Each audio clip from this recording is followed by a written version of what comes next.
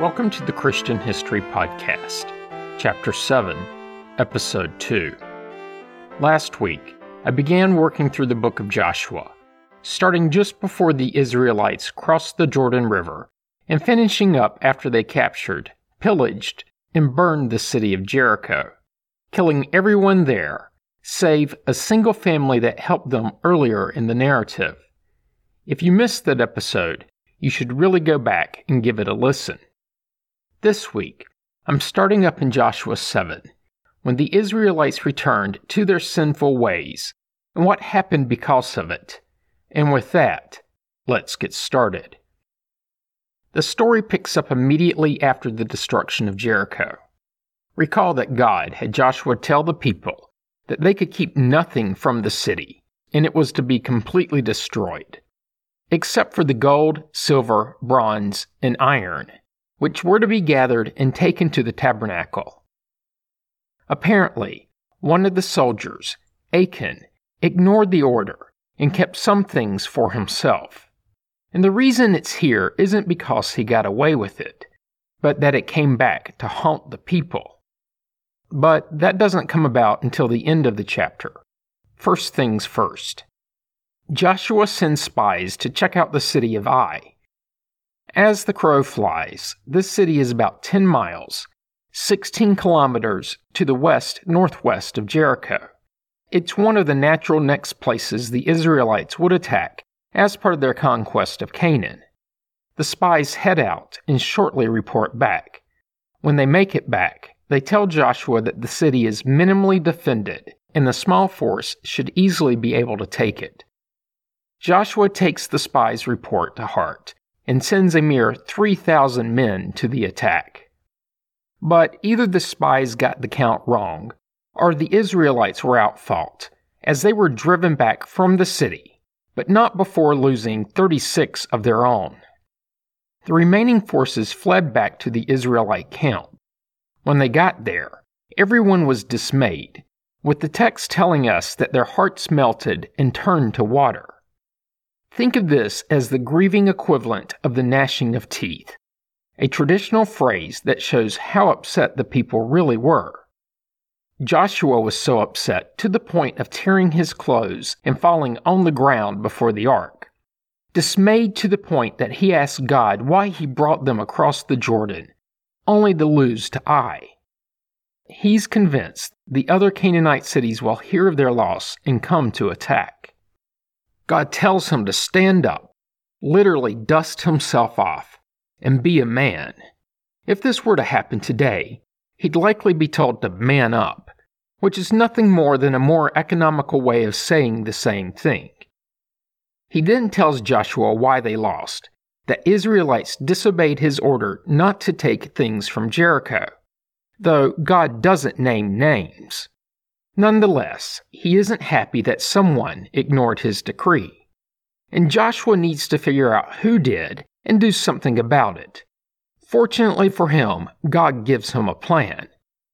The next morning, he's to call the tribes forward one at a time, filing past Joshua. When the guilty party walks by, he will be consumed by fire. But not just the individual. Everything he has shall be consumed by fire too. My interpretation of this is that his possessions, and more importantly his family, will be burned up. Joshua wakes up the next morning and begins to carry out the plan. Then, something a bit interesting. We're given a family tree, of sorts, that leads to the perpetrator Achan. In his instructions, God told Joshua to have everyone file by according to their exact lineage. And for Achan, this was the tribe of Judah, the clan of the Zerahites, then the family of Zabdi, then the household of Carmi, whose son was Achan. But Achan wasn't consumed by fire. Somehow, as he walked by, Joshua knew it was him. Perhaps he had that guilty look my kids get when they do something, and for them it usually isn't severe enough to be consumed by fire, though that may merely be a matter of perspective. Back in the book of Joshua, Achan confesses, saying, I am the one who sinned against the Lord God of Israel. This is what I did. When I saw among the spoil a beautiful mantle from Shinar, and 200 shekels of silver, and a bar of gold weighing 50 shekels, then I coveted them and took them. They now lay hidden in the ground inside my tent, with the silver underneath. Meaning that it wasn't mere trinkets he took, but instead precious metals that should have ended up in the tabernacle. One other thing, the fact that silver was called out as being underneath. There are some who theorize that at that time, silver was actually more valuable than gold. Back in the text, what he just admitted to was a serious theft. Just to validate what he confessed to, Joshua sends a few men to Achan's tent. And sure enough, the goods were there. The men bring the items back and spread them out before God and the world, at least the world of the Israelites, for all to see. The things that led to the loss at Ai, the death of 36 soldiers, and the dismay of the people. I'm guessing at some point in this short timeline, Achan's heart melted and turned to water, along with that of his family. And we should all know by now that such a transgression won't go unpunished. But if not by being consumed by fire, then what? We don't have to wait long to find out the answer, as it's in the next paragraph. From the text, Joshua has Achan, his sons and daughters, along with the silver and gold, the mantle, and his livestock, which were oxen, donkeys, and sheep, everything, including his tent, and all that he had, probably every speck of everything Achan called his own. All of it was taken up to the valley of Achor, though it wasn't called that at the time. This part of the text gives no indication what they called the valley then. And I'll pause here just for a second. Up to the valley. That's an unusual choice of words. Valleys tend to be downhill, but in this case, they traveled enough uphill for it to be noticed. I'm fairly certain the choice of these words was intentional and give credence to the story. Unpausing. Joshua addresses the offender saying, "Why did you bring trouble on us? The Lord is bringing trouble on you today." Then the punishment. All Israel stoned him to death. They then burned them with fire, cast stones on them, and raised over him a great heap of stones that remains to this day. Pausing again. And this is the same point I made in the last episode. The phrase remains to this day indicates that the book was written sometime after the events occurred. We just don't know how long after. Unpausing. From this point forward, the place was known as the Valley of Achor, a derivative of the perp's name and a place I'll cover in the future. After the nation had executed the punishment, God's anger was quelled. And that's chapter 7.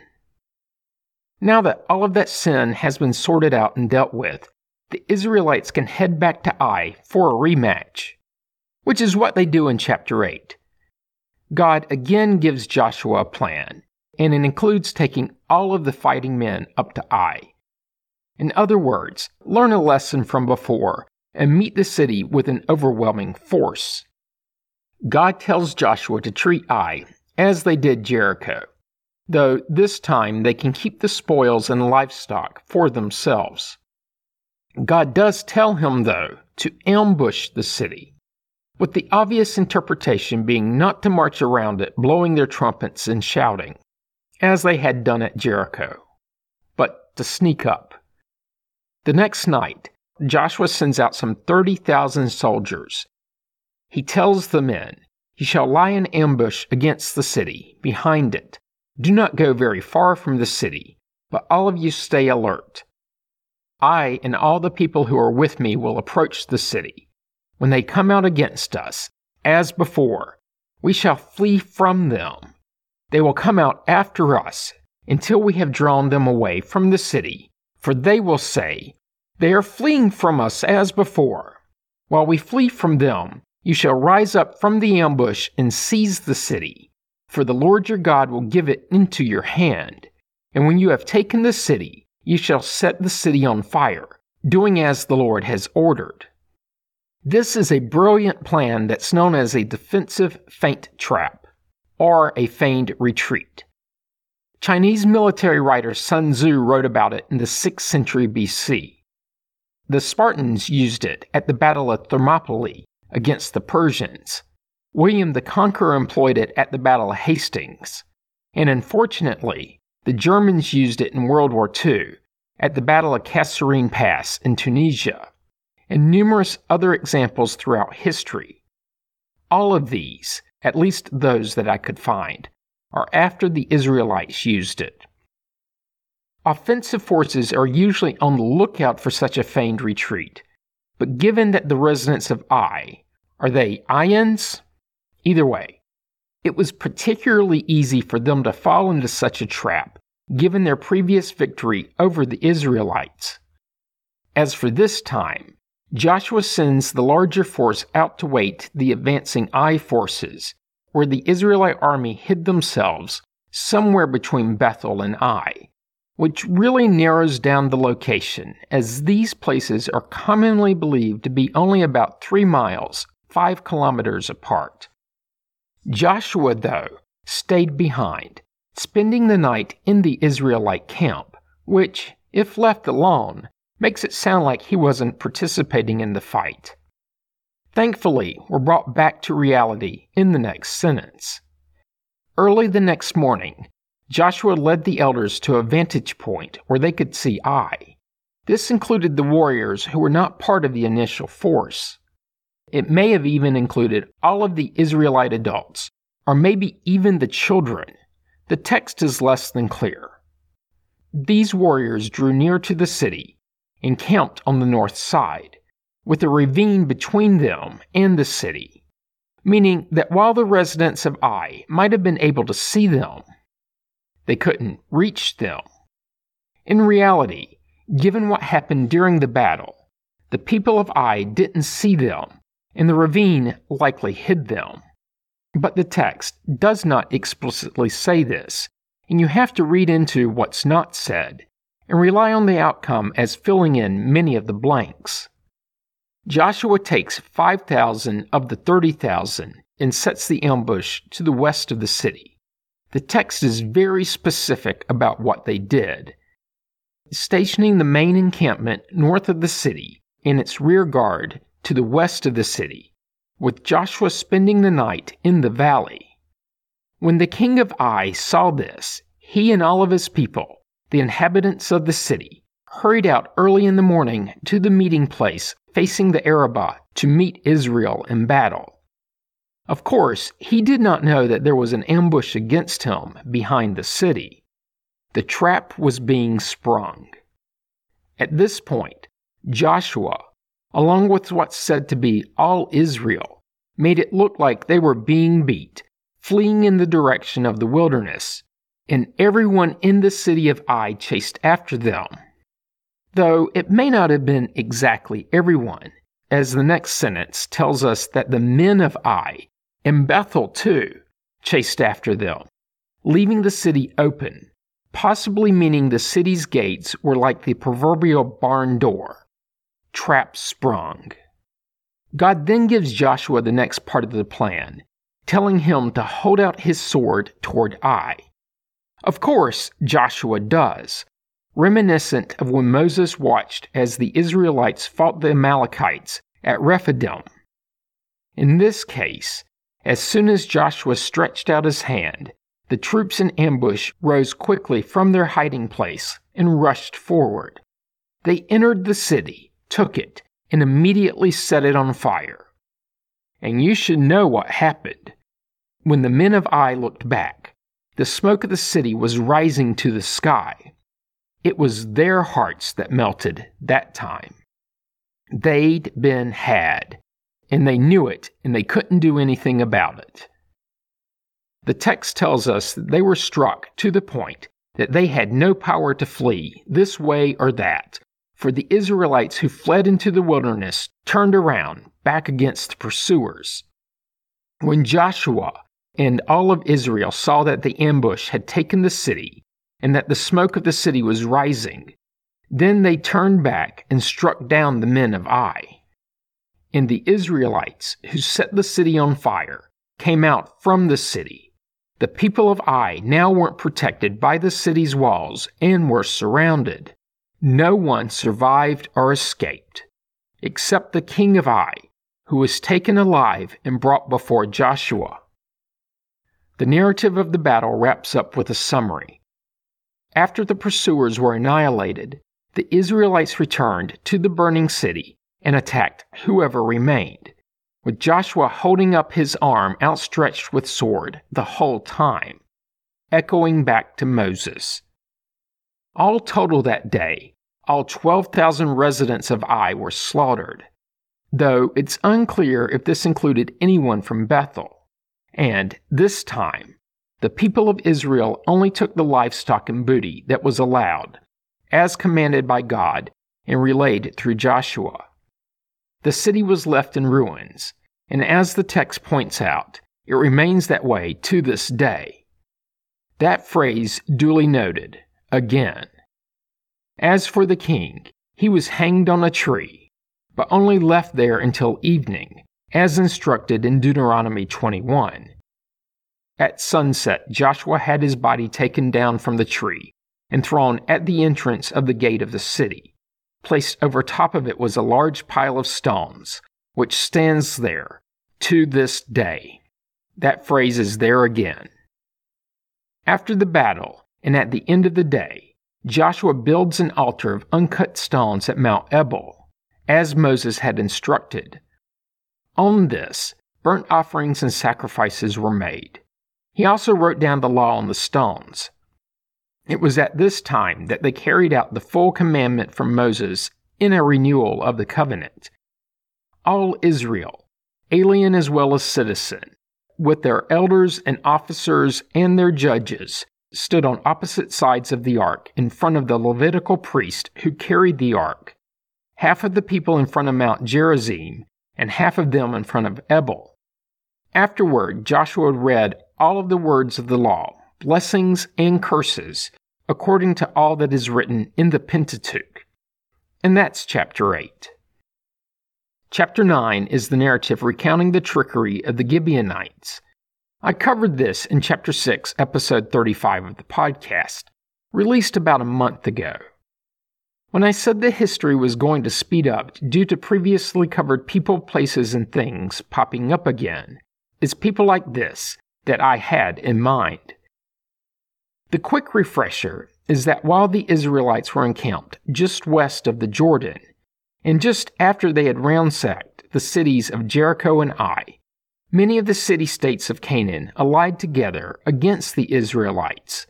This included the Hittites, Amorites, Perizzites, Hivites, and the Jebusites, along with the probably generic term Canaanites. No specific mention of the Philistines, though they could have been lumped in with the Canaanites. But the Gibeonites took a different tact. They sent a diplomatic delegation to the Israelites, who were still encamped at Gilgal. At one point in this part of the text, they're called Hivites, which is confusing, and has been that way probably since it was first written down, in that confusing manner. The Gibeonites claim to have traveled far and want to make a treaty with the Israelites. They claim to have heard reports about their exodus from Egypt, how they defeated the Amorite kings Sihon and Og. Then they lay it on thick, saying that their elders and all the inhabitants of their country asked them to seek peace. They offer up their bread, claiming it came fresh from the oven, but now is moldy. Their wineskins were new when they filled them, and now they are so old they've burst. Their garments and sandals are worn out from the very long journey. The Israelites bought it without asking God what to do. Joshua signed a treaty with them, guaranteeing their lives. Then the leaders of the congregation of Israelites swore an oath. It only took 3 days for the story to unravel. At that time, the rumor mill finally caught up with the Gibeonites. with the Israelites learning they were merely neighbors, not travelers from a far distance. It seems the Israelites were far too willing to believe the tale they were told. Logically speaking, why would a far-off land seek a treaty with recent arrivals? Wait until they're close enough that it matters. The other implication is that the Israelites should have asked God what to do. Now they're in a bit of a bind, with the law on oaths being as it is.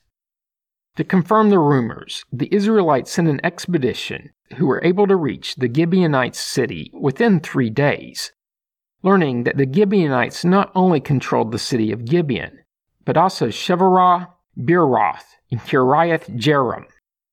More places to cover later, though I think I've touched on Beeroth before, but I'll confirm in due time. At this point, the Israelites had a decision to make: attack them for deceiving, but that would be a violation of their oath, or let it go. They decided to let it go, at least somewhat. Instead, they put them to work as the hewers of wood and drawers of water for the Israelites. And again, the text is less than clear. Does this mean they were enslaved? Joshua answers that in the next paragraph when he addresses them. Really, he curses them and tells them they are forever enslaved to the Israelites. Surprisingly, when the Gibeonites answer, they are resigned to their fate, probably figuring it was better than being annihilated. And the chapter ends with what's becoming a common refrain, that the Gibeonites remain the hewers of wood and drawers of water to this day. On to chapter 10, which recounts when the sun stood still in the sky. This part of the Old Testament narrative is chock full of stories that have been retold for thousands of years. So it goes with the historical books. Word of the Israelites' victories and conquests was getting around, this time to King Adonizek of Jerusalem, who also heard that the Gibeonites flat out surrendered without a fight. The king of Jerusalem allied with his counterparts in Hebron, Jarmuth, Lachish, and Eglon, all described as Amorite kings, giving me much to cover later. Now, they didn't directly take on the Israelites, though, instead attacking the Gibeonites. The Gibeonites sent an SOS to the Israelites, asking for help and relying on that they were now the servants of the Israelites. Joshua led his troops up from their camp at Gilgal, marching all night to the fight. According to the text, the Israelites surprised the allied Amorite armies, who panicked and were slaughtered. But not everyone was killed, as the survivors beat a hasty retreat. They fled down the slope of Beth Horon, where God caused an avalanche of heavy stones to fall on them, or it could have been hailstones, depending on the translation and the particular spot in the text. Either way, more were killed by falling objects than by the sharp blade of an Israelite sword. Then, one of the more interesting passages in the whole of the Bible, for 2 reasons. To quote, Joshua spoke to the Lord, and he said in the sight of Israel, Sun, stand still at Gibeon, and moon, in the valley of Aijalon. And the sun stood still, and the moon stopped, until the nation took vengeance on their enemies. Is it not written in the book of Jasher? The sun stopped in mid-heaven, and did not hurry to set for about a whole day. There has been no day like it before or since, when the Lord heeded a human voice, for the Lord fought for Israel. Obviously, the sun standing still is one of the more interesting bits, and the other is the reference to the book of Jasher. Like the book of the Wars of the Lord I covered in chapter 6, episode 37, the book of Jasher has been lost to history. I'll cover the little known about it in the near future. The battle wasn't quite done, as many of the Amorites escaped, including their kings, who hid in a cave at Makkedah. Add that place to the list. The Israelites figured out they were hiding there and rolled a stone in front of it, entrapping the kings. While this was happening, the Israelites continued chasing the fleeing, now leaderless Amorites. The kings were pulled from the cave, executed, and their bodies hanged from a tree until the evening. As the sun set, of course, after it had been out for probably 36 hours, the kings' bodies were removed from the trees and thrown back into the cave, with the stone once again being rolled in front of it. They never arose from this, as they were on the wrong side of the one in control, and the stone remains there to this day.